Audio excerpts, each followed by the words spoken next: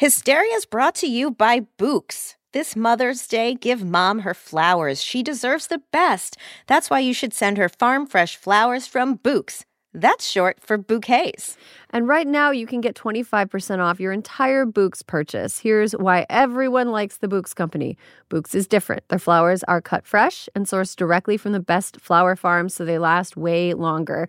They even have flowers grown on the side of a volcano, which I love. Books has modern designs and unique flowers you can't find anywhere else.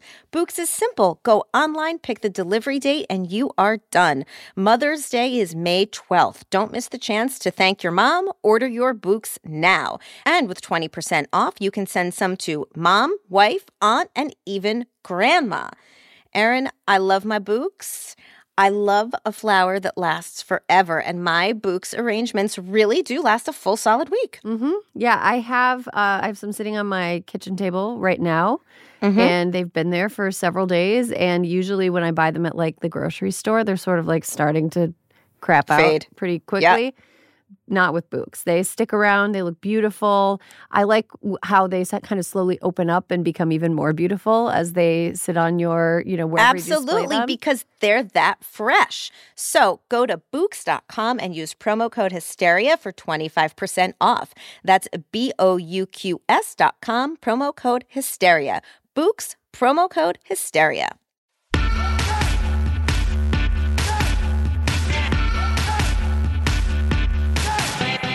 Hello and welcome to Hysteria. I'm Erin Ryan. This week, we ask, is America really a sexist hellhole that hates women, or are polls just unreliable? What's scarier, confronting somebody or continuing on with your life wishing you had? Why is it easier to stand up for yourself online? And what happens when Harvey Weinstein steals your stuffed mushrooms? Stick around to hear the answers from Alyssa Mastromonaco, Dana Schwartz, Michaela Watkins, Rheeqrheeq Chainey, and me. Let's get started with the news. Okay, so in the news, there is a lot going on. On one hand, on Tuesday, voters in Kentucky State President Trump won by 30 points, elected a Democratic governor. On the other hand, soon-to-be former governor, Matt Bevin was historically unpopular and had a tenure characterized by really dumb shit. Like, he accused teachers of enabling child molestation by going on strike, and he tried to take Medicaid away from 100,000 people. Doesn't usually end up being very popular to try to take things away from people. On the third hand, though, Bevin had, in the final weeks of the campaign, tried to make the race all about abortion and loving Donald Trump, which seems like it should spell trouble for the GOP in 2020, except on the fourth hand, you can't extrapolate nationally from one weird gubernatorial race in Kentucky, and Republicans won every other race in that state. But on the fifth hand, good things happen for Democrats elsewhere. So to help me decipher what the multi-limbed god of political confusion is telling us is former White House Deputy Chief of Staff of Operations under President Obama. And I'm going to go out on a limb here and say she's the world's foremost cozy blanket sommelier. Let's call Alyssa Mastromonaco up. Top of the morning to you, milady. Alyssa, how many blankets are you wrapped in right now? Well, if a sweater counts as a blanket, 2. I called you the world's foremost cozy blanket sommelier, and I hope that's not offensive to you. How could that possibly offend me? Okay, good. I just wanted to make sure. I mean, Erin, I'm like if Vermont and a fireplace and hot cocoa with marshmallows had a baby.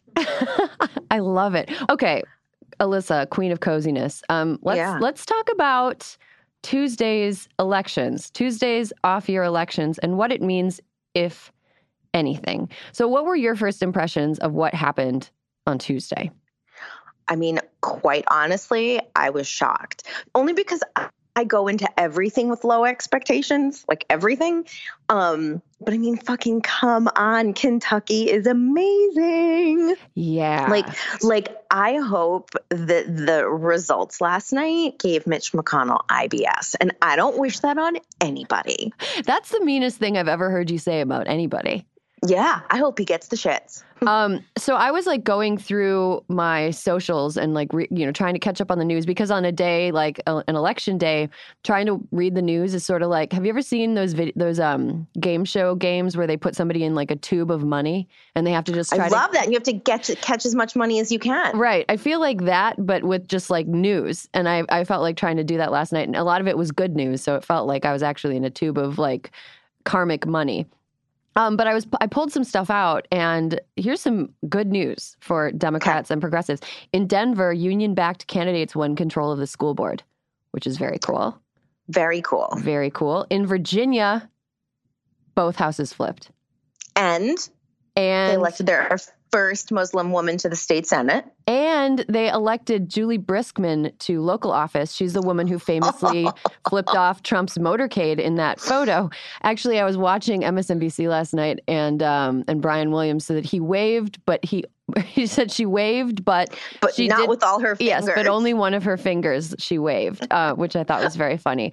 Also yesterday, I saw a tweet from Mitch McConnell, speak of the devil, Mitch McConnell, or the turtle. Mitch McConnell's former chief of staff tweeted that there's a couple places that should really concern Republicans. The suburbs of Pennsylvania had a really strong Democratic result, and that should be concerning for people who are looking for those suburbs to be support for Republicans, which they have been reliably in the past. Also, some suburbs in Delaware tipped Democrats. So do you think that this is just a continuation of the blue wave from 2018? I don't think anything's like a continuation, only because I feel like I don't want people, I'm so fucking weirdly superstitious. It's like, I don't want people to think we're gaining momentum. So we have to work less hard, or be less vigilant. But it's good. I'm hoping that people are like, fuck, what did I do? Though it's also not the same as being totally motivated with Trump on the ballot. Like, even though he did go to Kentucky and be like, you've got to do this for me. And they were like, fuck you. Mm-hmm. But it's I don't think it's the same as like what will motivate people in 2020. There was one other story that I saw that I have to add to the Pennsylvania roundup. Mm-hmm. Kendra Brooks. Did you see this? No, I didn't. Kendra Brooks, single mom, African-American in North Philly, ran on the Working Families Party platform. She won a seat in the Philly council and is the first person outside the two-party system to win in 100 years. Whoa. That's really interesting. Isn't it? That's really interesting. Yeah, I was actually thinking yesterday when I saw people pointing out that before Donald Trump did his rally in Kentucky, Bevin, incumbent Republican Governor Matt Bevin, was up 5 points, and then he ended up losing by about 5,000 votes to Andy Beshear, which I thought was kind of funny. Not that like it's a correlation, it's not causation, but it's pretty funny correlation because if it had been opposite, if it had been that Beshear was up and then Bevin won, that Trump would consider that he was the cause of Bevin winning. Of course. But now that Bevin lost, he's of course going to like wash his hands of the losery losing. Do you mean as he said, I tried to drag him across the finish line? Yeah.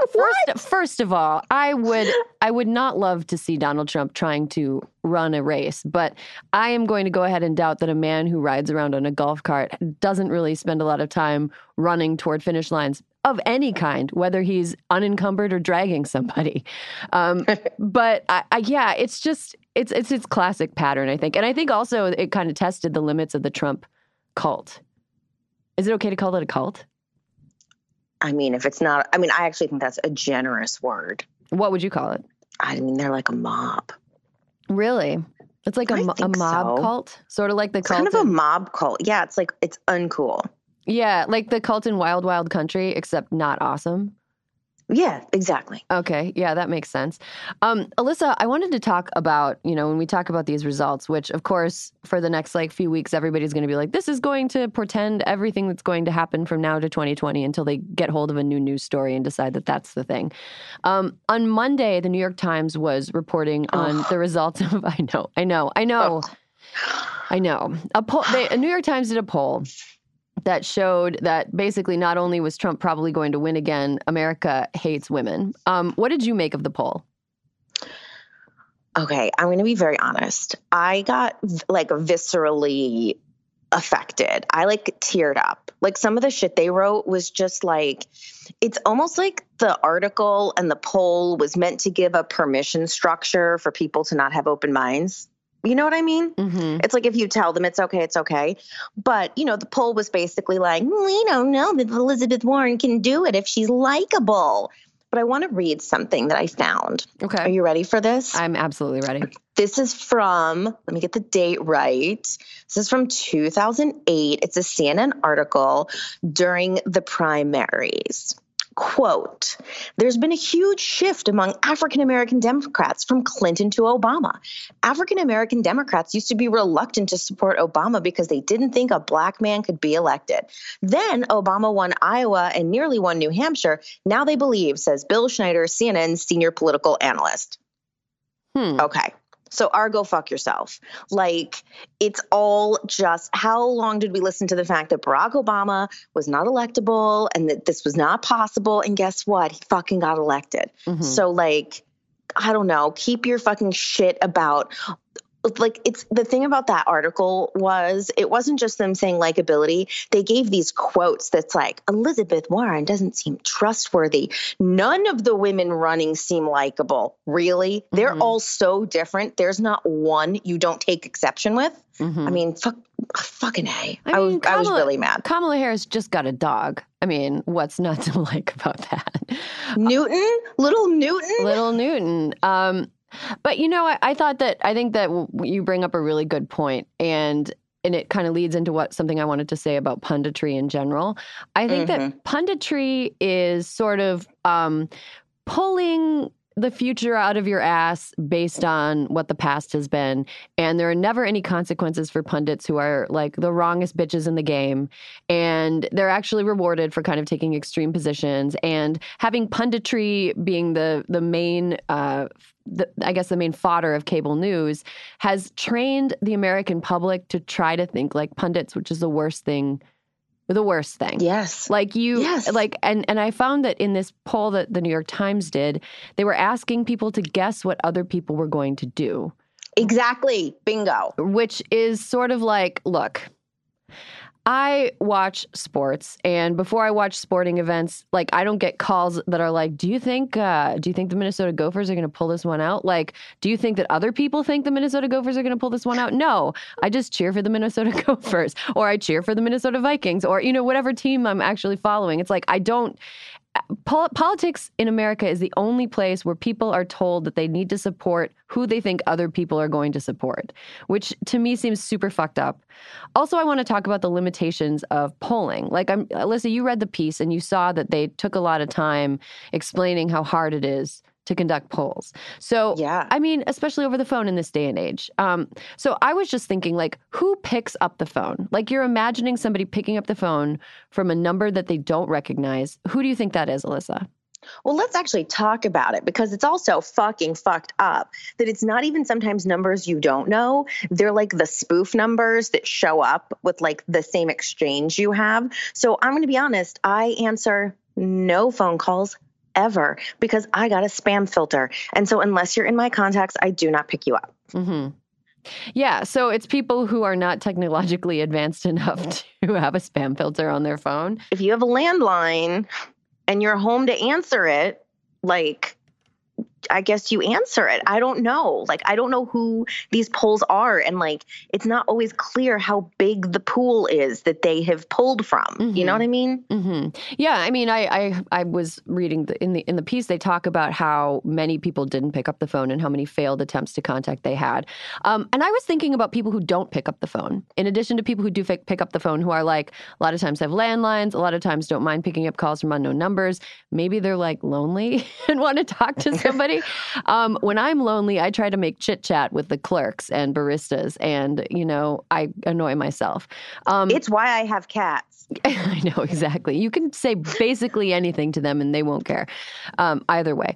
But I was thinking about people who don't pick up the phone, and I was thinking about how when I was younger and I owed a lot of money to a credit card company and I couldn't pay it off, how I was getting phone calls all the time about how I needed to pay and I was not picking up any calls. And I think, you know, that's anecdata. But if you're somebody who's in debt, if you're somebody who's getting collections calls, if you're somebody who might be motivated to vote for a person like Warren who understands bankruptcy front and back, you might be a person that is in the least likely group of all to pick up your phone because you know what? That is a fucking excellent point. I'm sorry to interrupt you, but that is a fucking great point that actually never crossed my mind. Yeah, I mean, it crossed my mind immediately because as soon as I was like, I have like PTSD, like mild PTSD from the time when like every single time somebody was trying to call me, it was like, can you pay, $200? And I was like, I don't have $200. I'm 25 and I'm stupid, like and I just was thinking, most of the people who are in debt are not 25 and stupid. Most of the people who are in debt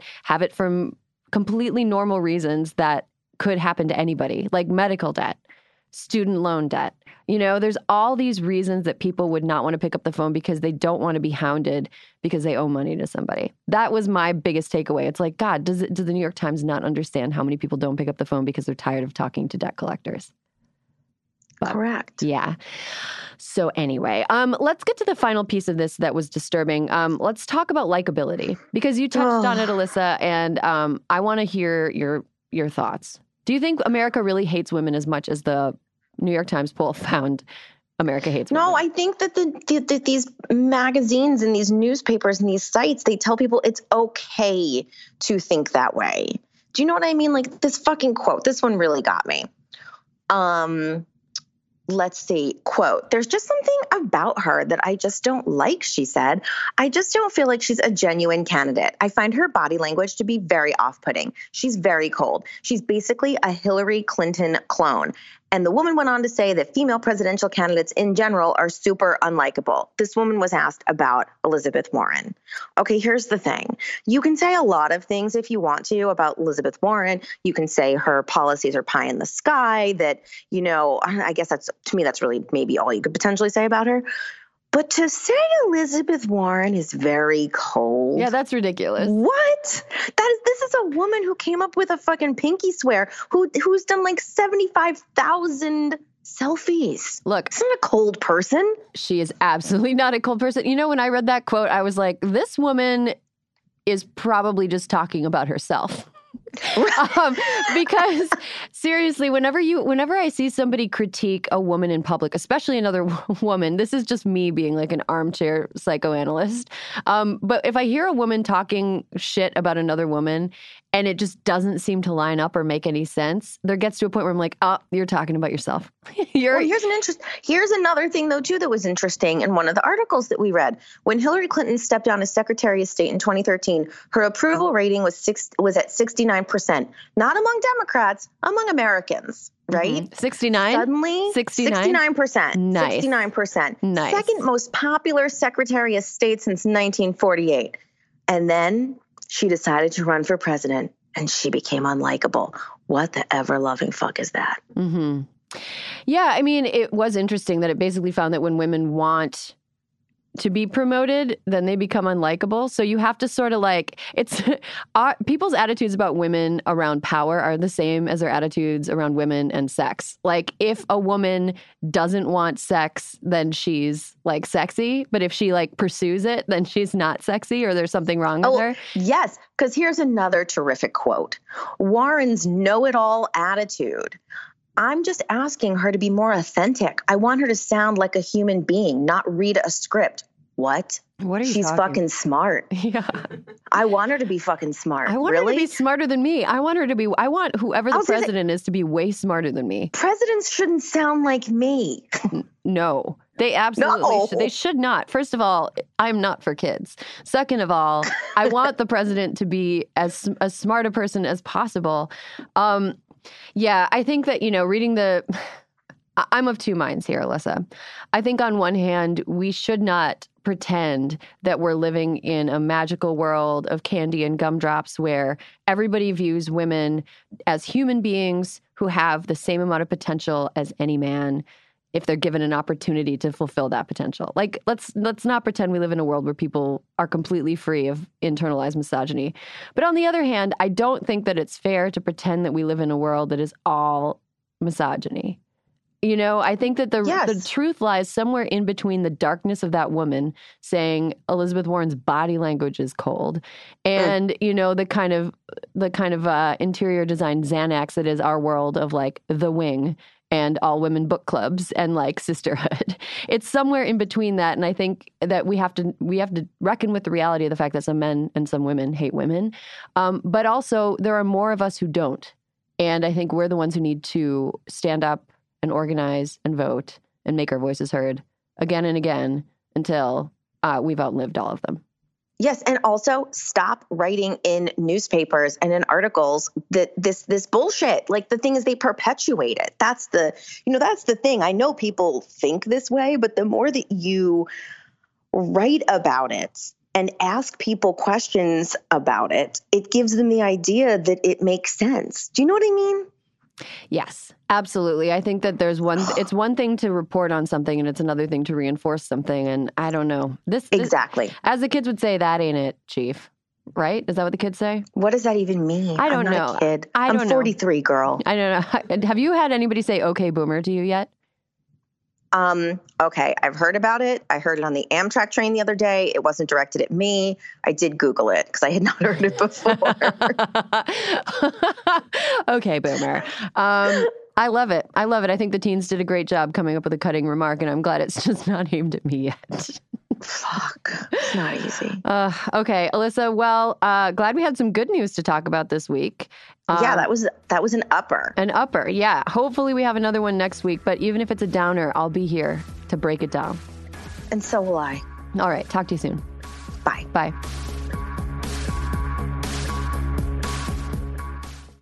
This episode is brought to you by IQ Bar. Power up your life with superior brain and body nutrition products from IQ Bar. Their plant protein bars are the perfect low-carb breakfast. Their IQ Mix zero-sugar hydration drinks replenish electrolytes. And their IQ Joe mushroom coffees will keep you focused all day long. Start each day right with IQ Bar's brain and body boosting bars, hydration mixes, and mushroom coffees. Their ultimate sampler pack includes all three. IQ Bar empowers doers with superior brain and body nutrition. All their products are entirely free from gluten, dairy, soy, GMOs, and artificial sweeteners. And today, Hysteria listeners get an exclusive offer of 20% off plus free shipping. Just text Hysteria to 64,000. One thing I love about IQ Bar is, first of all, right now it's really dry where I am. Oh, okay. It is hard for me to stay hydrated. I'll just be going through my day and I'll be like, why am I so parched? I'm parched. I'm in a bad mood. I feel like I'm going to pass out. And it's, you got to drink some water. You got to stay hydrated. I really like their IQ Mix zero sugar hydration drinks because it allows me to rehydrate myself at a time when I feel like the atmosphere is trying to take all my moisture away. Well, and sometimes you need more than just water. Sometimes you need more than just water. I also love IQ Bars because I love a portable breakfast. I love a grab-and-go breakfast, no dishes. Love something I can walk around holding and eating. I like something I can eat in my car without endangering the lives of me and every other motorist on the road. A breakfast burrito, not the safest thing to eat behind the wheel. IQ Bar, go ahead and do it. Good for you. Great ingredients. Helps you stay focused and alert throughout the day. And and you don't have to dirty any dishes. Refuel smarter with IQ Bar's Ultimate Sampler Pack. That's 7 IQ Bars, 4 IQ Mix sticks, and 4 IQ Joe sticks. And now our special podcast listeners get 20% off all IQ Bar products plus get free shipping. To get your 20% off, just text Hysteria to 64,000. Get your discount. Text Hysteria to 64,000. That's HYSTERIA to 64,000. Message and data rates may apply. See terms for details.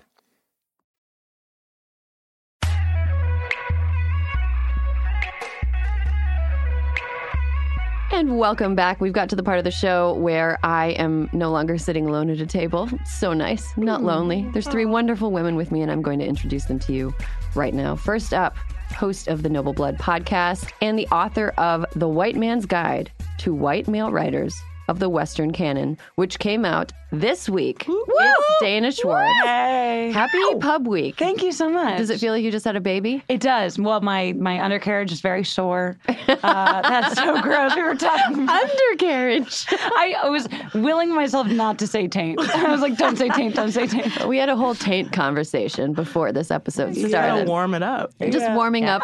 But yes, it feels like I had a baby. My book is slimy and covered in afterbirth. And neo-Nazis are mad at me me on the internet. Oh, good. You're doing something right then. something right. You're doing something right. Thank Yeah, you. great job. Made me want to read it more. Thank you. It's a fun book. I've had an advanced copy because I'm a VIP, but it's a fun book. I was teased about one. Did I not give you one? I'm happy to purchase it on the interweb and so let sorry. the proceeds go to you and against neo-Nazism. That was not my plan all along, but I will bring a bunch to Hysteria next time. Don't. I'm going to buy it. Well, then you're going to have two. I'm going to buy it with all my wealth. Up next, speaking of wealth, a writer and actor, a working actor who you can see on CBS's The Unicorn. It's Michaela Watkins. I better buy everybody a book. You come into a bar, books for everybody. Books. Who wants a white man's guide to to the Western kin? Welcome back. Thanks. I'm so happy to be back. I know I say this every time because it's always just feels like swaths of time have passed between. But I think I get to come back a couple more times in the near future. Yay! So I'm excited. Good. That's exciting because we were like about to just paint over your star and put somebody else's Oh, heavens. Lucy Liu. That's great. I knew it. That's my running joke. I don't know why. You're going to get replaced by Lucy Liu. I always say that I'm going to get paid replaced by Lucy Liu. You know what? Here's my promise to you. If Hysteria ever gets big enough to attract Lucy Liu, we can just cold call her and she'll come on. I'm going to prank you one day. You're going to come and Lucy Liu is going to be sitting in your chair and I'm going to be like, I'm so sorry. I didn't know you were coming. She's going to be doing vocal warm-ups in my chair. I'm going to be like, this is awkward. I guess I'm going to have to fight Lucy Liu. She's really good at stage fighting. Yeah. I've seen movies. Yeah. I've seen Charlie's Angels Full Throttle, Yeah. so I know what she can do. I don't think I would take her in a fight. She wins. She can have it. Just validate my parking. I'll go. And finally, I am beyond delighted to welcome this woman to Hysteria. She is, quote, just a writer who loves to write in addition to being one of the funniest women I think I've ever shared the stage with at Love It or Leave It. It's Rheeqrheeq Chainey. Hi. Welcome. Thank you for having me. This is so lovely and kind. Can we talk about your sleeves? Yes, I'm doing Beetlejuice meets Autumn today. And I wanted to represent everyone who, we're not skipping to Christmas. We're doing fall, I turned on a heater last night. Let's do this. I feel like in LA we have to make the conscious effort Yes. to enjoy fall. That's the only time. This is fall. Yeah. That's It's the going to only be way you know what 89 season. degrees on Tuesday, but whatever. Yes. Maybe I'll go to the beach to prep for Hysteria. I'm having a caftan party on Saturday. What? And I was just letting everyone know, I'm not joking. Catch that wind under your carriage because it's going to be 90 degrees on Saturday. Whoa. Caftans are flowy. Yeah, exactly. It's really, I'm having everyone dress for the weather. A caftan party, may I? Oh, of course. It is a wig caftan housewarming for my new place. Muscles. And thank you. And everyone should come if my friends are listening, either a wig or a caftan. Because But not both? You could do both, but maybe you look like you're trying hard. I don't know. But I just love whimsy. Oh. And there's something about being a luxurious lady or very tall fella in a caftan. Is this solely women? No, it's you can a real. ALT it. You Yeah. can Men ALT. look good in caftans. Yeah. I want everyone to just catch a breeze and a glass of rosé and live their best lives. We're in such a relaxing place right now. I feel a little bit bad that I have to bring it. This is going to be a hard I have turn. to bring it into a place of non-relaxation. Today I wanted to talk a little bit about public confrontations and why they're so uncomfortable. And Dana, I know you have a story of this, because I know that, when we go through our lives, every once in a while we see something that's fucked up, or we see a person that we're like, that person is fucked up, or we, where it's I should say something. Yeah. And we imagine a scenario, we imagine what we would say, but then when we're actually in it, we're like, no, would I actually say something? So Dana, let's talk about what happened to you. So before I start the story, I just want to preface it by saying I'm someone who, on Twitter and in life, I'll if a Nazi ats me, I'll at him right back. I'm not scared to say something controversial. You're quick with the ats. Quick with the ats. And so I like to think of myself as someone who would be able to call bullshit out and be aggressive. But then in real life, I'm someone who, if one person looks at me the wrong way, I shrivel up and die. Yeah. So I was on the subway back when I lived in New York, and I was wearing a V-neck T-shirt, nothing even too booby or revealing. And I looked across from me to the woman sitting, and she was gesturing to like indicate that the man standing like right next to where I was sitting was like taking pictures down my shirt with his phone. Gross. Which is a gross thing that you shouldn't do and made me very uncomfortable. And I feel like a cartoon homicidal maniac just leapt out of my mouth. Yeah. It's just like when I hear these stories. And so like in my mind, I kept saying the words like, hey, delete that picture. Like, hey, what are you doing? Like, and yet I was paralyzed. It was like sleep paralysis. Like, you can like feel, right? Where you like, you can see the things that you should be doing, but you can't do it. So for like 3 subway stops, I just like rehearsed in my head the thing I would say. Yeah. And then finally, like, I think it was so long where I was like, hey, delete the picture. And he just bolted out of the car. Yeah, because he couldn't handle being even slightly called on the nonsense and horror that he needed to do. Like that was like his thing. Yeah, that was his bit. You can Google boobs. There are so many out there. There's no boobs on the internet. He's got a very highly trafficked downshirt website, I'm sure. Oh, that's even worse. Look, I just went there. T's and a V. But it's just... but I just, did you not like picture just like taking his phone and smashing it? I did. In my pieces? head, I was just like all these things, and I just could not move. And I'm someone who like, I public speak a lot. Like I'm not someone who's afraid of public speaking or being out there, being public, and like just the one-on-one of like, I think part of it is also like in any breakup, even when someone like breaks up with me, I've never had that moment where I get to be like, fuck you, and mean it, which I think is such a great, powerful moment. Like someone will break up with me and I'll be like, I'm so sorry, I wasn't what you wanted. Yeah. I hate the idea. I never want to burn a bridge. Sounds aggressive, but I hate the idea of someone like, this person will hate me and that's okay. Mm-hmm. I usually, instead of burning bridges, I like to leave them in disrepair until they just collapse. So a lot of just infrastructural. Yeah. I just like, it's infrastructure week always in my circle, in my social circle. I think that's healthier. But with a confrontation, you have to reach a point at which you're like, I deem this person a asshole, and I don't care that he thinks I'm aggressive or mean or bitchy or whatever. Right. The should I say something, I should say something. Yeah. Riri, you had an experience with the should I say something, yes, I should, and you did. Yeah. I think I'm also not huge on confrontation, and I think that's a longer story of just, I went to an all-girls school that within our enclave of ladies around a Harkness table, you can say anything, but then when I had to talk to other people, I wasn't really always standing in my power or my opinion. This time I did, because the first time I went home for Thanksgiving after college, a few weeks before spooky season 2007, a girl in my class had posted on Facebook a photo of herself in blackface as Aunt Jemima. Oh my God. And this was a lovely white girl that I had known since I was 5 years old. And it was on Facebook, and it was burning through my spirit because she was smiling in a sorority pose on Facebook. So there was no shame about it. She was tagged in it. And I texted all my friends about it, and I had a lot of white girlfriends at the time, like, I can't believe she did that, whatever. And it was just burning in me. And then I saw her at a bonfire woods party, hey, Maryland, over Thanksgiving. And it took me a little bit of time after seeing her, like, am I going to say something?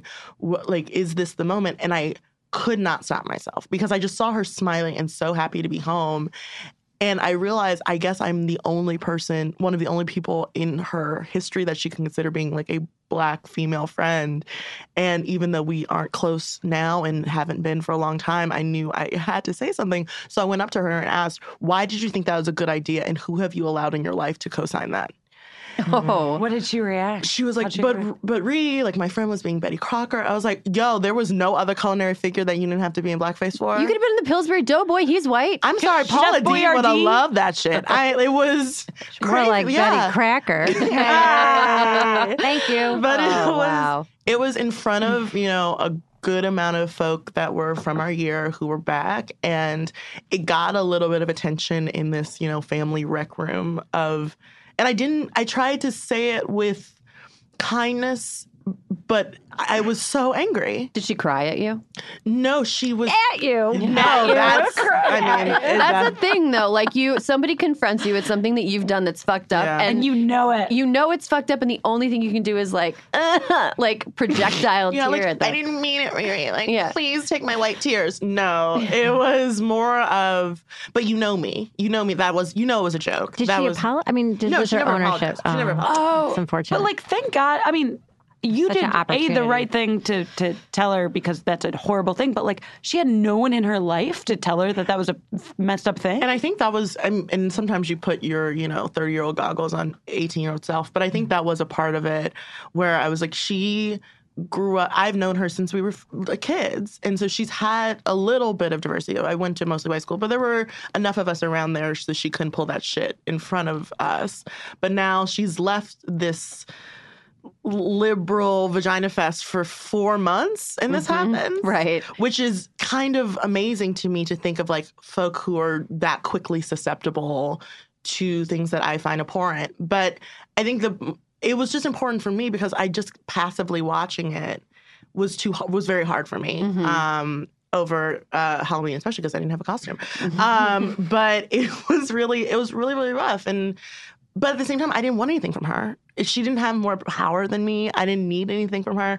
So I wasn't risking anything. I wasn't risking my safety on a subway. You didn't know how, you never know how someone's going to react. You never know how, men are going to react to you calling them out on trying to sexually press themselves on you. But so sometimes I'm like, that didn't count because I didn't need anything from her, but fuck it. But it counted because you put yourself in the vulnerable position of her not liking. I'm putting liking in air quotes, but anytime that you're calling someone on their thing. Yeah, and who knows if she could have walked away and been like, Riri's being so crazy. Yeah, that's a... But I didn't care. I had a really great baby fat jacket on that night. I was really standing. I mean, that's really hard. It's hard because you were talking about I've seen confrontations of a person who's a friend or an acquaintance or whatever that have started the same way that confrontation started, which is a photo and then there's a group text where we're all like, that was fucked up. Isn't that fucked up? And then one person ends up being the ambassador of fucked upness and actually having to do the confrontation, which is hard. It's hard to get yourself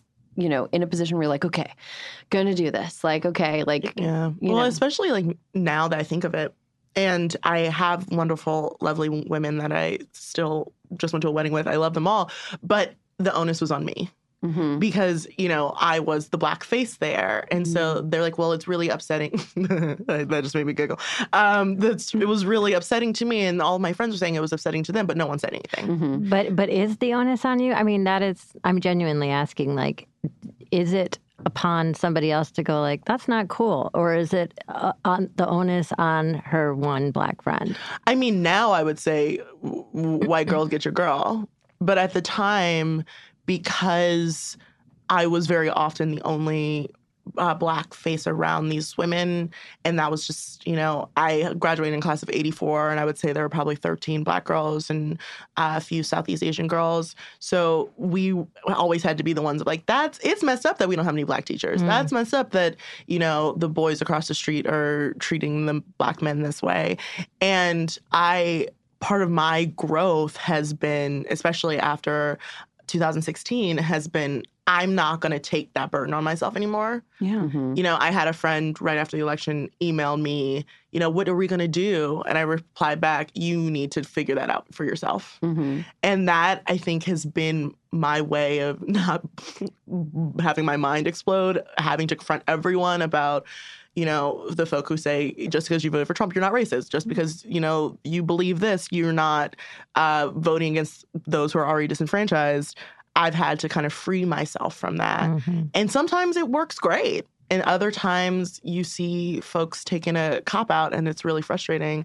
And I don't know. It's just really hard because I still have that impulse to say something. But for the people that I feel like I need nothing from and that they can't hurt me, but everyone cuts differently, so I don't know. Yeah.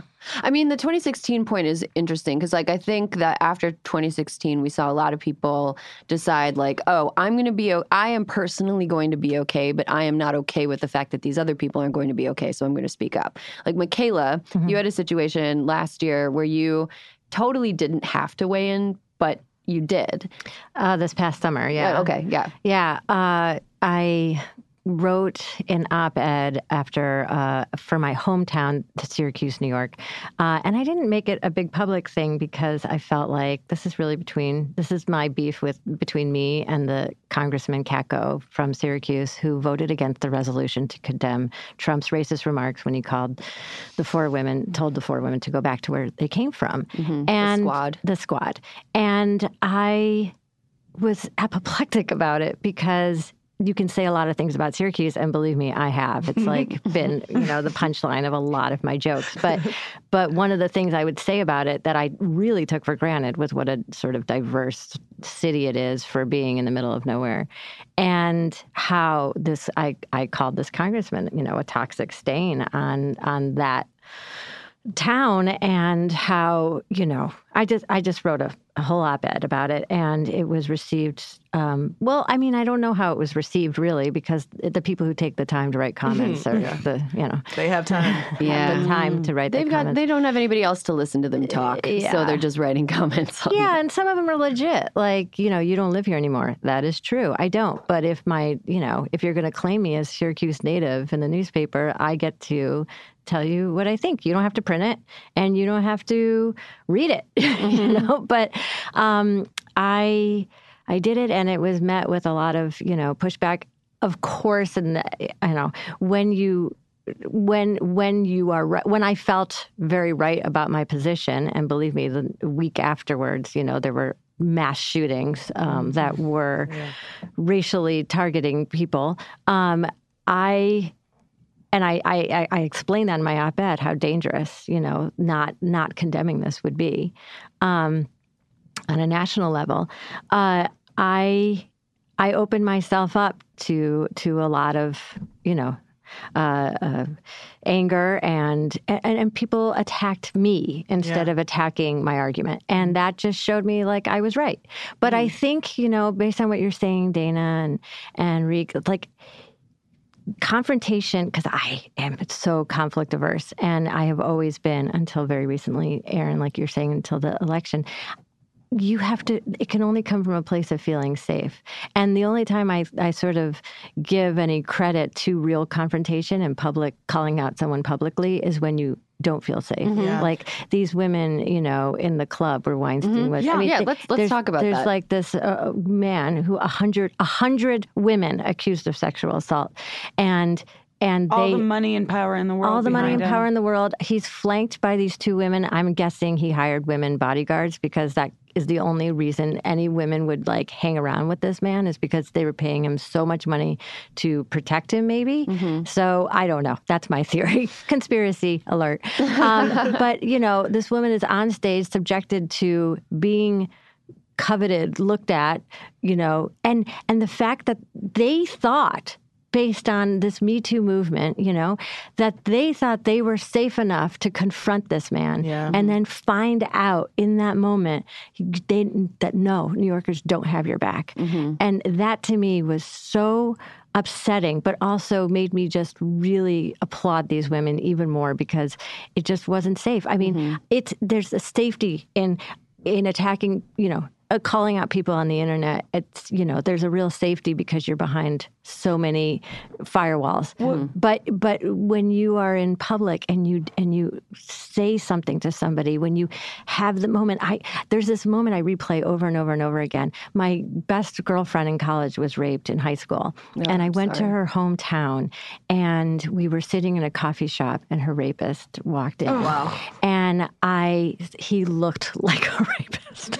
I don't know what that says, but he just looked like a bad guy. Like, he looked like a very attractive, like a lifetime rapist. Like in 16 Candles would call him an oily bohunk. You know what I mean? Okay. Like, he just looked like a guy who I would have a crush on in high school, and who would end up like hurting me. And I replayed the paralyzation that I felt sitting in that chair and not getting up and pointing at him and going, rapist, you raped, pointing at him, and how I just replayed it over and over and over again for years.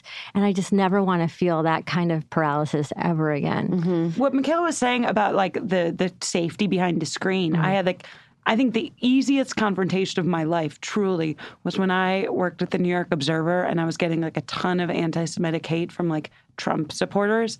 Well, my paper was owned by Jared Kushner, and when I got the job, I was like, so like, is it weird? And they're like, no, it's all gonna, trust me, he'll lose, everything will go back to normal, don't worry. And I was like, all right.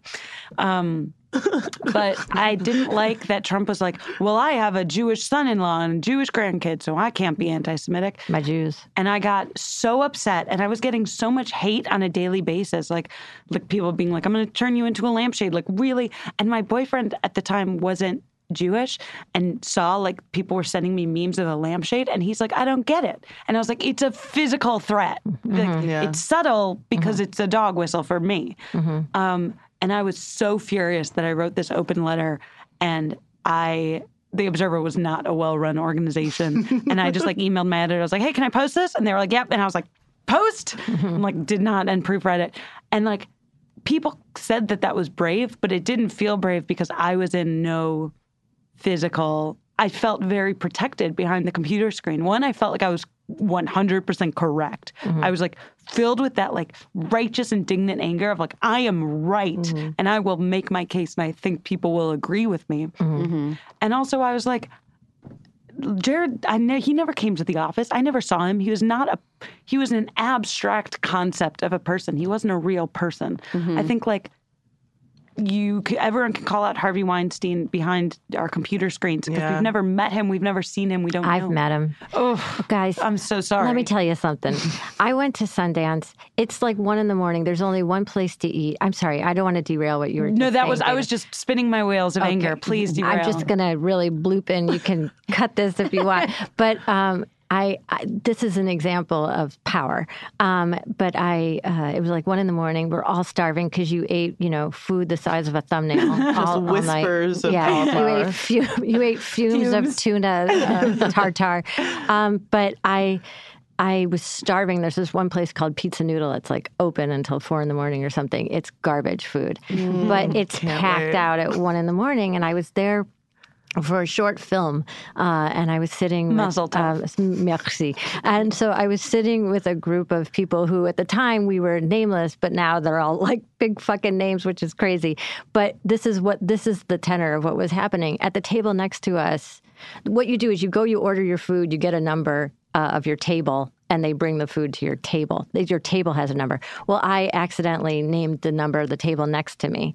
We're starving. Next to us sits down like 10 people, Harvey Weinstein and 9 of his little minions on Blackberries, like with their faces down.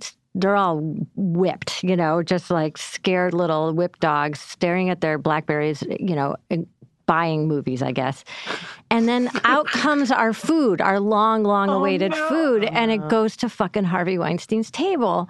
And I stand up and go, wait, you have our food. And before I can even say anything, one of his big sausage fingers is in my stuffed shitty mushrooms, shoving him in his mouth. And I'm like, I think you have our food. And these guys all look up from their Blackberries, stare at me, nod, no, and then go back down, looking down at and I was just like, oh, and my blood went cold. And my friend, I'm just going to say who it is. Nick Kroll is sitting with me, and he's like, drop it, drop it. And I'm like, but they have our pizza. And he's like, drop it. It doesn't matter. Just let him eat it. And then everybody went around the table and told like these like fables that turn out to be true of all the abusive ways, not sexually abusive, but like mean abusive things that he's done. And I was like, oh, they just clocked me, took my name, and now I just ruined my career over stuffed mushrooms. I was convinced for about a week that I had done. Turns out I wasn't wrong, guys. He took women's names and blotted them out and ruined their careers because they wouldn't let him fuck them. So, I wasn't totally wrong. You skated through with those. He took your mushrooms. But it didn't occur to me to be afraid of this man. Yeah. It was only because everybody else told me you cannot confront this person. What a normal human interaction of like, oh, I'm so sorry, that's my food. I mean, oh, pardon me. It's a normal interaction. Also, the fact that he did not know what he was supposed to eat. Yeah, he just was like, oh, wow. Like, these mushrooms I'm gonna put on my fingers, they put them in my mouth. I had that moment where I was on a plane and I was sitting in the aisle seat and the guy comes down, he goes, I'm in 36F. And I'm like, yeah, that's the window seat. He's like, no, I got an aisle. I'm in 36F. And I'm like, okay, but this is my seat. He's like, but I'm in the aisle. And I'm like, no, you're not. And he was so confident and aggressive and objectively wrong, which is so counter to how I go through life. Did you acquiesce? No, I kept in my seat. Yeah. I pointed. You gotta stand strong. I pointed at the ground. diagram for him. Ooh, yeah. But like I tweeted like This is a picture of a window. This is the letter A. I could have literally built the plane myself and like designed it, and I still would have been like, oh my God, I'm so sorry. Like, excuse me, I think you might possibly maybe be in my seat. Yeah. Like that's just like the way I go through life, which isn't right. Well, confrontation is hard even when you're right. Like, you said that you weren't afraid when you wrote that op-ed for the New York. But I feel like I would have been afraid even if I was right and it was in person. Right. Like I wouldn't have gone to his office and been like, knock, knock. Yeah. Yeah. I mean, but confrontation is scary, but I think like culturally and as a society, we're like addicted to consuming confrontation. Yeah. Yeah. Like we love a good video of a woman losing her shit. Yeah. But also like every time I laugh at a video of like a confrontation, I think I better not ever get to that point because I will also look ridiculous if I confront somebody. I mean, and there's scary versions of it. I think of like when you were talking about the airplane or, a diner with a monster, those are two spaces where I would not have been able to stop because food and seats are so important to me. And these are spaces where I've realized like there's enough rule of law to make me be right. Like the fact that I'm right and I will be victorious. But then but then there is the man who cut a man in line at Popeyes and got stabbed and was murdered. And that happened this week. And that is so scary. And to think that, and it happened in Maryland, unfortunately, and to think that folk are so quick to trigger in a physical way, because we're so heightened in so many facets right now that I don't know. I feel like there are the funny things that relieve us, but then you think that there are extreme versions of this happening all over the country. And I don't know what the healing of that is. I don't know what the safe expression of your slighted feelings is. Women put themselves at physical risk when they confront people. I always hear my mother being like, don't give him the finger, he'll shoot you. The most embarrassing moment maybe of my teenage life, truly, like I wanted to sink into the car seat and die, was my mom and I were in a busy parking lot, like I'm sure holiday season, and some guy like raced past us and cut us off and whatever, and we somehow ended up that we were next to each other, and my mom goes, roll down the window to him, has him roll down the window, doing that thing.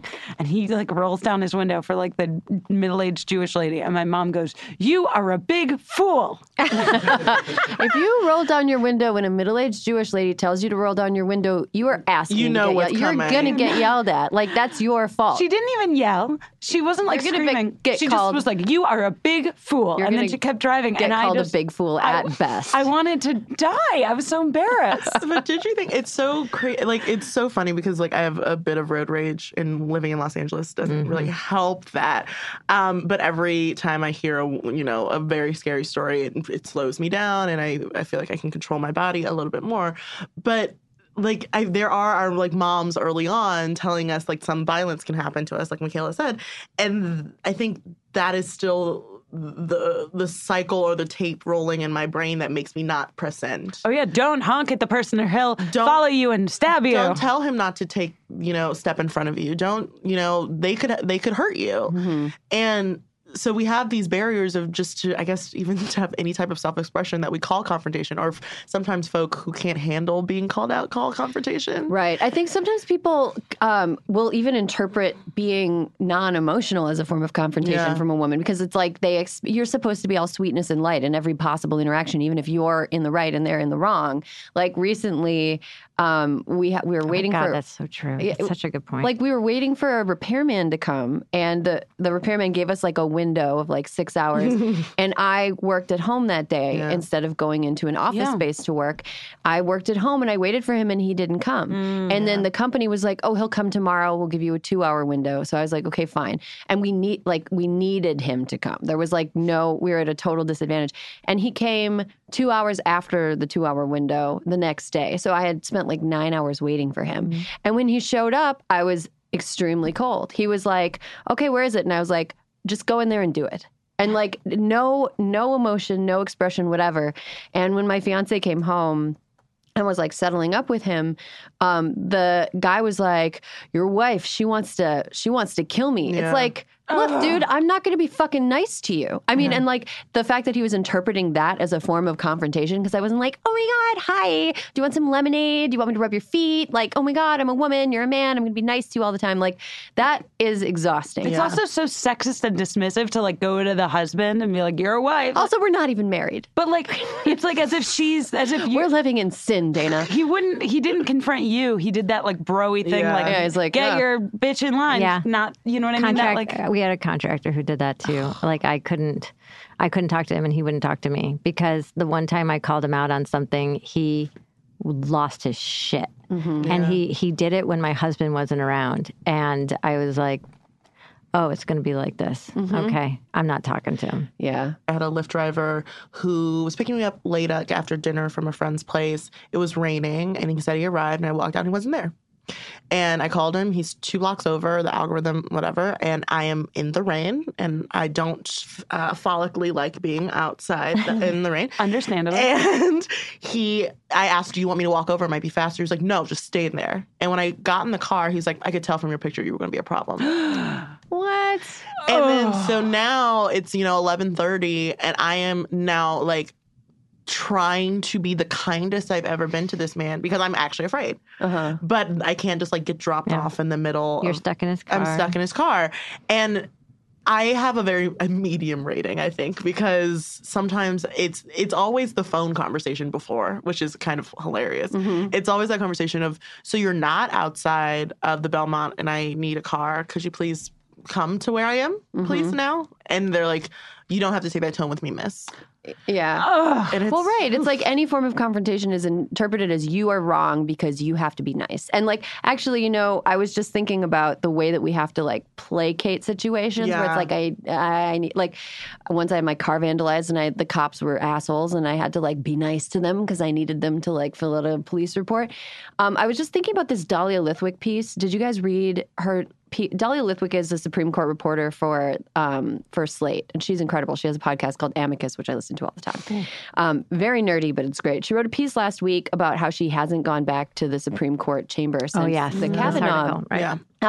And because she's like, look, we're now in a system of like this guy is a total asshole. He was like confrontational, threw a fit, whatever, and now like Ruth Bader Ginsburg and Sonia Sotomayor and Elena Kagan have to like placate him to get him to do the things that aren't like insane. And like, I refuse to participate in what happened. It was wrong. And like, I feel like that's a form of confrontation, but there's just like no winning. And there's so many situations that are like that, where it's like, well, now I have to be nice to you. Where participation and engaging in the system is like a tacit form of like validate, endorsing it. Yeah, I mean, I think a lot about the like speaking truth to power type thing, because Dahlia Lithwick can skip the Supreme Court all she wants, and nothing is going to change except for her being justified and possibly like feeling better about herself. Well, I think sometimes confrontation can be twofold. One, because you want to change something. You want to say, this isn't okay, this needs to change. But I also think it's important to do confrontations if you need to do it for who you are as a person. Like your former friend who did blackface, like, hopefully she learned and knows how awful that is. But like, I think you as a person It sounds like that's Oh the no! thing If you I had hadn't to said say. anything, that would be something that haunted me. Yeah, but and that there is a mixture of if you have power enough not to abstain and not play within the system, that is wonderful, and I hope to be at that level. And unfortunately, I'm not. And so it's trying to negotiate with yourself of how much can you bear. But it does make me think of like these Supreme Court justices who are women that I look up to and have worked so hard to get that far, and they're still playing this game. I wonder, is it just something we were all taught when we were so small that we can't, on both sides, on all genders, of like, little boys being taught, well, that little girl's just really emotional. You need to, like, just push through it, ignore her. Versus if you want him to play with you, you have to give him your, emerald green crayon, which is the best crayon. Like, how do you... I don't know how we untangle these things that have been systematically placed upon us to feel comfortable saying, you know what, we are the experienced justices and you were a red-faced baby on national TV. Here is how it goes without worrying that he's going to disenfranchise even more groups than he already has. I mean, yeah, it's like scary how much power that man has. Yeah, I mean, and white men, let's just to generalize, are generally the safest demographic, and so they have the most leeway to actually confront. Like, we get a lot of emails from listeners who are white men who want advice on, like, how do I stand up to this? How do I stand? And it's like, I can't tell you how, because I don't know how it feels to be as safe as you are all the time, even though I'm like only slightly less safe as a white woman in an urban center. But interestingly, they don't feel as safe. Right. Suddenly. But it's like, but you're the safest group. Like you come into it being like, I am in a position where I have the ability to talk to people who won't listen to anybody else. And that's really important. I wanted to pivot really quick before we ended this conversation, which is fantastic. I wanted to talk about like the confrontation as a group. Like, so let's say you want to confront somebody like the president of the United States. You can't just you can't walk up to Donald Trump and be like, you're mean, or God. Send him a tweet or whatever. Unless you're like 5, which that little girl who was just so cute, so amazing. Yeah. Or unless you're in a minion costume and getting candy put on your head, and that's just like, but like, but what you can do is be part of a big crowd, like at a World Series game that just that booing was so cathartic, or a UFC fight, and it like sometimes I think that participating in like even that tiny little bit of confrontation, like booing the president at a UFC fight when you're not quite sure, I think that that's a form of like it's a really good thing. It normalizes not liking the president. Have you ever seen a public booing of somebody besides Donald Trump that you found cathartic? That was the most cathartic, because then you feel like it's not just me. It's not just our bubble. We're not crazy. People don't like it. I know. Also, like, it was more even that. It was that I felt like the first time he was exposed to the real bellwether of how people feel about him. As it I mean, if you can't win people over at a sporting event, a most American sporting event of all time, He's trying again, though. He's going to an SEC football game. Oh, gee, he just keeps leveling down. SEC football game? I mean, Trump is one of those people that I think, I'm not to get inside his head, but I feel like booing him particularly is one of those things that really would get his yes. Yes. Yeah, he responds poorly to not having people love him. That was such a nice waves of adulation. I am from the Midwest. Sometimes my being mean is just like, bless her heart. Yeah, it's a sort of like, oh, that's interesting that you decided to do that. That's a mean thing for me to say. I love to say, do you think that was a good idea? That's my version of that. My mom said the following about, I tweeted this, but Sean Duffy is my parents' representative. And my mom said this about Sean Duffy. Well, he sure thinks he's something. Oh, that's so beautiful. That's like a Wisconsin bless his heart. Wisconsin bless his heart for sure. Well, we have to wrap up this conversation about confrontation, but I loved it. Yeah. Hey. Okay. Thank you guys so much. We're going to take a quick break. When we come back, it's The Hills We'll Die On.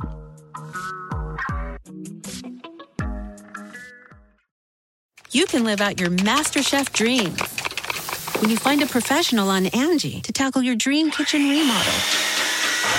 Connect with skilled professionals to get all your home projects done well. Visit Angie.com. You can do this when you Angie that.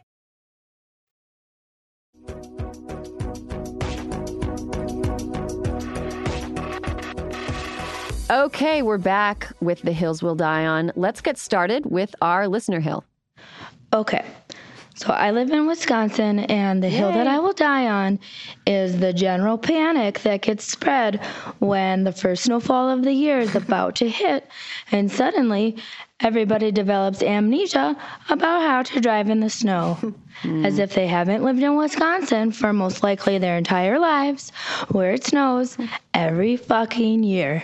This happens every year like it's goddamn Groundhog's Day.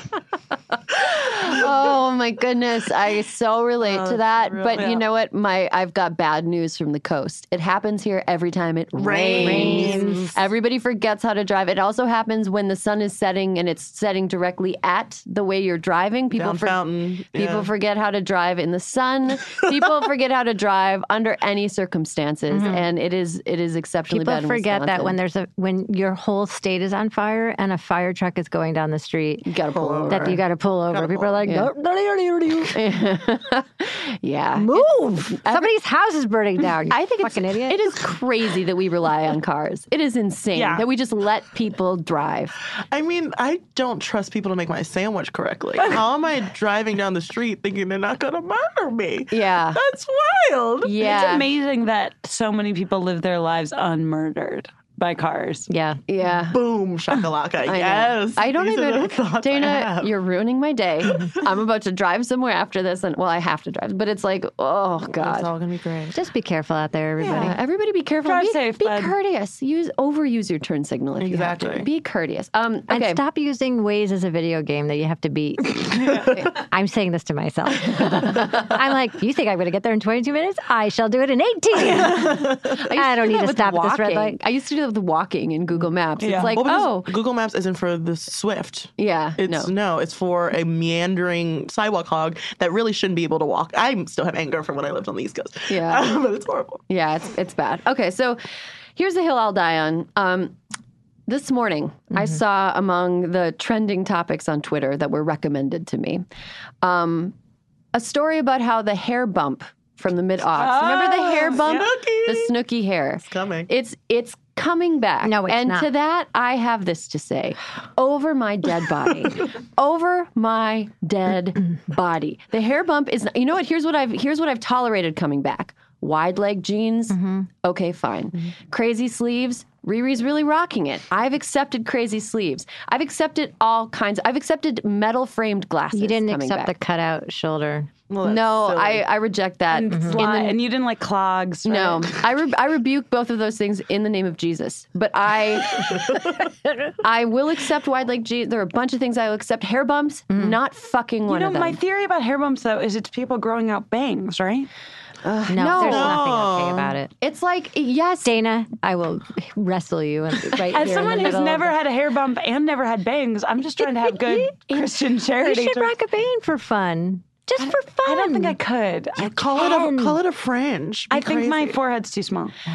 Oh, yeah. Anyway, no. Michaela's trying to talk me into bangs. I am. No, don't do it. I just finished growing them out, and I still have dreams sometimes that I wake up and I have bangs again and I have to grow them out again, and it's Do it now. Do it My in bangs winter. looked great. So I think we all have different journeys. I did. I had a real mixed bag. Some people liked mine. Some people hated them. If I Google Michaela Watkins bangs, will they come up? I doubt it. Do it. Let's see. Did they come up? Oh my God. It's just me banging some guy. Banging them out. I like it. Is this the side bangs? Okay, that was a grow out phase. That was a grow out I phase. think it's cute. I like those bangs. I love that the Google images Oh, is those so are cute. thorough. Those are cute. They're really cute, yeah. Wow. Hideous Like pictures. no sex results Hideous for pictures. Michaela Watkins. Right, bangs. exactly. Oh, fake bangs. Those are fake bangs are fake from bangs? Wet Hot American yeah. Summer, yeah. Oh, wow. Choreo. Okay. Sorry to derail your hill. Oh, no, it's totally fine. I just don't know. Ladies, We don't need it. We need to unionize. We don't need to no more banging gross guys. No more hair bumps. No more tans that stain your sheets. No, we don't have to enforce pedicure season on each other. We can just opt in. We should unionize. Everything is opt in. Everything should be opt in. Okay. That's the hill I'll die on this week. Hair bumps can eat my ass. Dana, do you want to go next? People complain about honeydew. Unjustly. Honeydew, I think, is a good fruit. It's refreshing. It doesn't have a lot of taste. It's good. Bad honeydew is bad. It's mushy, flavorless. So is a bad apple, though. Yeah, but good honeydew. But here's my hill. Why are honeydew and cantaloupe always together? I know. They're like a clingy couple. I don't like it. Because the chances of getting a bad honeydew are like 78%, and the chances of getting a bad cantaloupe are down to 30. So but you mix them. I think honeydew would get a better rap if it was just celebrated good honeydew on its own. So I think justice for honeydew, because it's always just lumped in as cantaloupe second fiddle, and that's not fair to the honeydew. But honeydew is the tofu of fruit in that it takes the flavor of anything that's in it. And cantaloupe is a messy little bitch that puts her juice on everything else and makes it taste like that. So I think it's because they're like, let's double up the amount of cantaloupe. I've thought about this. I think it's just filler. I think they use honeydew as filler, and I wish more fruit artisans would figure out the flavor profile that makes honeydew a honeydew great. sprinkled with pomegranate. You're right. Like melon and prosciutto is now like a thing. Like find honeydew's moment. Let's give honeydew a moment. Fried chicken. No, honeydew is honeydew I'm is saying something that can't taste bad. It's the iceberg lettuce of fruits. But it is just crunchy water. Yeah. But I agree with you. But iceberg lettuce is great in a wedge or a cob. No, but it's once again the tofu of lettuces. It's taking the flavor of the blue cheese and the bacon bits. But it's the crunchy texture. The iceberg lettuce shines in a wedge. Okay, well, Dana, you can have all the honeydew and iceberg lettuce that I am not going to be eating. That I pull out of my fruit salad, I'll put on your plate. Fine. Michaela, do you want to go next? Sure. Okay, I've been traveling a lot lately, so this is to all you travelers out there. Is it Sleepless in Seattle? This one goes out to all you lover travelers out there. Listen, when you're, if you go to like, a messy, shitty airport like LAX, nobody really cares what you do. But when you fly back to LA from other places, they get real persnickety at their airports. And I get so mad because it's like, just do the math.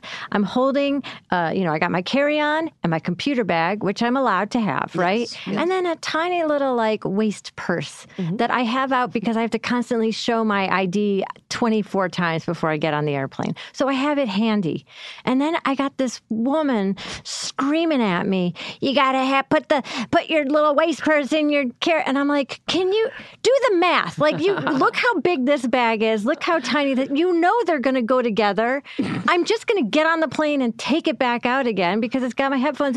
Like, you can see that I can, and I'm like, oh yeah, I'll just stick it back in. I just have it out. You're not going past here until you put it back in. I'm like, yeah, but this happens all the time. I get that lady all the time. I get that lady constantly. Got to put it in before I let you past. I'm like, so I can take it back out right after I walk past this line. You have to like show her. It's not even touching the interior. Yeah. That I have to put it in, zip it, and show like, ta-da, magic. You know what you can do if you really want to be a cunt? What? If you're love to. If you're wearing like a jacket, just I would be like, oh, yeah. Take your jacket out, wrap it up in your jacket, and be like, this is my bag. Oh, this is my baby. I'm always hiding things under my coat. Because I always have like 2 purses and a roll-on. And I refuse to be tamed. And so I just put a coat over my arm, and I keep eye contact. That's the thing. If you keep eye contact, they won't look down. And so I'm just like, thank you. Wow, that's intense. Because hard eyes. A mean lady in Miami, which if people are leaving Miami on a Sunday night, they have been up to only mischief. Let me on this plane. Yeah, you should be congratulated as you're getting on a plane leaving Miami. You made it through. You made it. And you're leaving. You made the right choice. Yes. You're leaving. Riri, bring us home. So, the hill I will die on. I really thought about this. I really thought about something small and petty. Please don't judge the amount of spice someone can deal with from how they look. I was in a Vons minding my own business. Picking up my breakfast foods for the week. Did I have my dinner burrito in my car already? Sure. I'm a lady. I didn't bring it inside. Left it in the car. I'm surveying the hot sauces, and there weren't enough of a variety. So I found a man mopping and asked, Mister, are these the only hot sauces you have? Are there more? And he said to me, oh, you're probably looking for Louisiana hot. He hot sauce racial profiled me. Are you sure he wasn't just hitting on you? I don't know. Maybe I was looking good, but I think he was profiling my hot sauce taste. Choice. Come online. You want this Louisiana hot? You should probably looking for that. I should probably go back to that Vons. Yeah. No, but he really was like, I was like, no, sir, I like it hotter than that. And that's happened to me a couple times. I am a West Islander. Is it a stereotype? I don't know, but it's like recently in LA, I've been like given the lighter stuff and like other melanated friends given the hotter stuff. Oh, interesting. And I think like I'm like in the zhuzh. Like I'm really like trying to like make my butthole nervous, and like they're not letting me. And I just think that we should all just like respect everyone's spice boundaries. And that's just like where I'm at. Thank you. Good night. I'm looking for Ring of Fire tonight. You're with the zingers today. No, yeah, Michaela, we missed you. I miss you. We missed you so much. Dana, Michaela, Rheeqrheeq, thank you so much for coming by. All the time we have this week. Thanks again to Alyssa Mastromonaco for dialing in, and there will be more hysteria next week. Hysteria is a product of Crooked Media. Caroline Reston is our producer. Our editor is Sarah Barrett, and Kyle Seglin is our sound engineer. Thank you to Juliet Beckstrand for production support, and to our digital team, Elijah Cohn and Nadina Melkonian, for filming and editing our video content every week.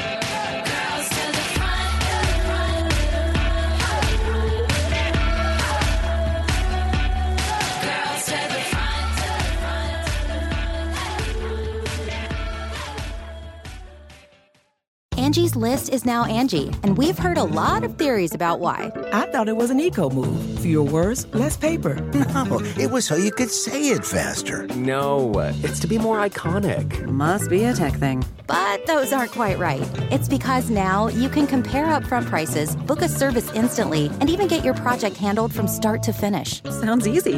It is, and it makes us so much more than just a list. Get started at Angie.com. That's ANGI, or download the app today.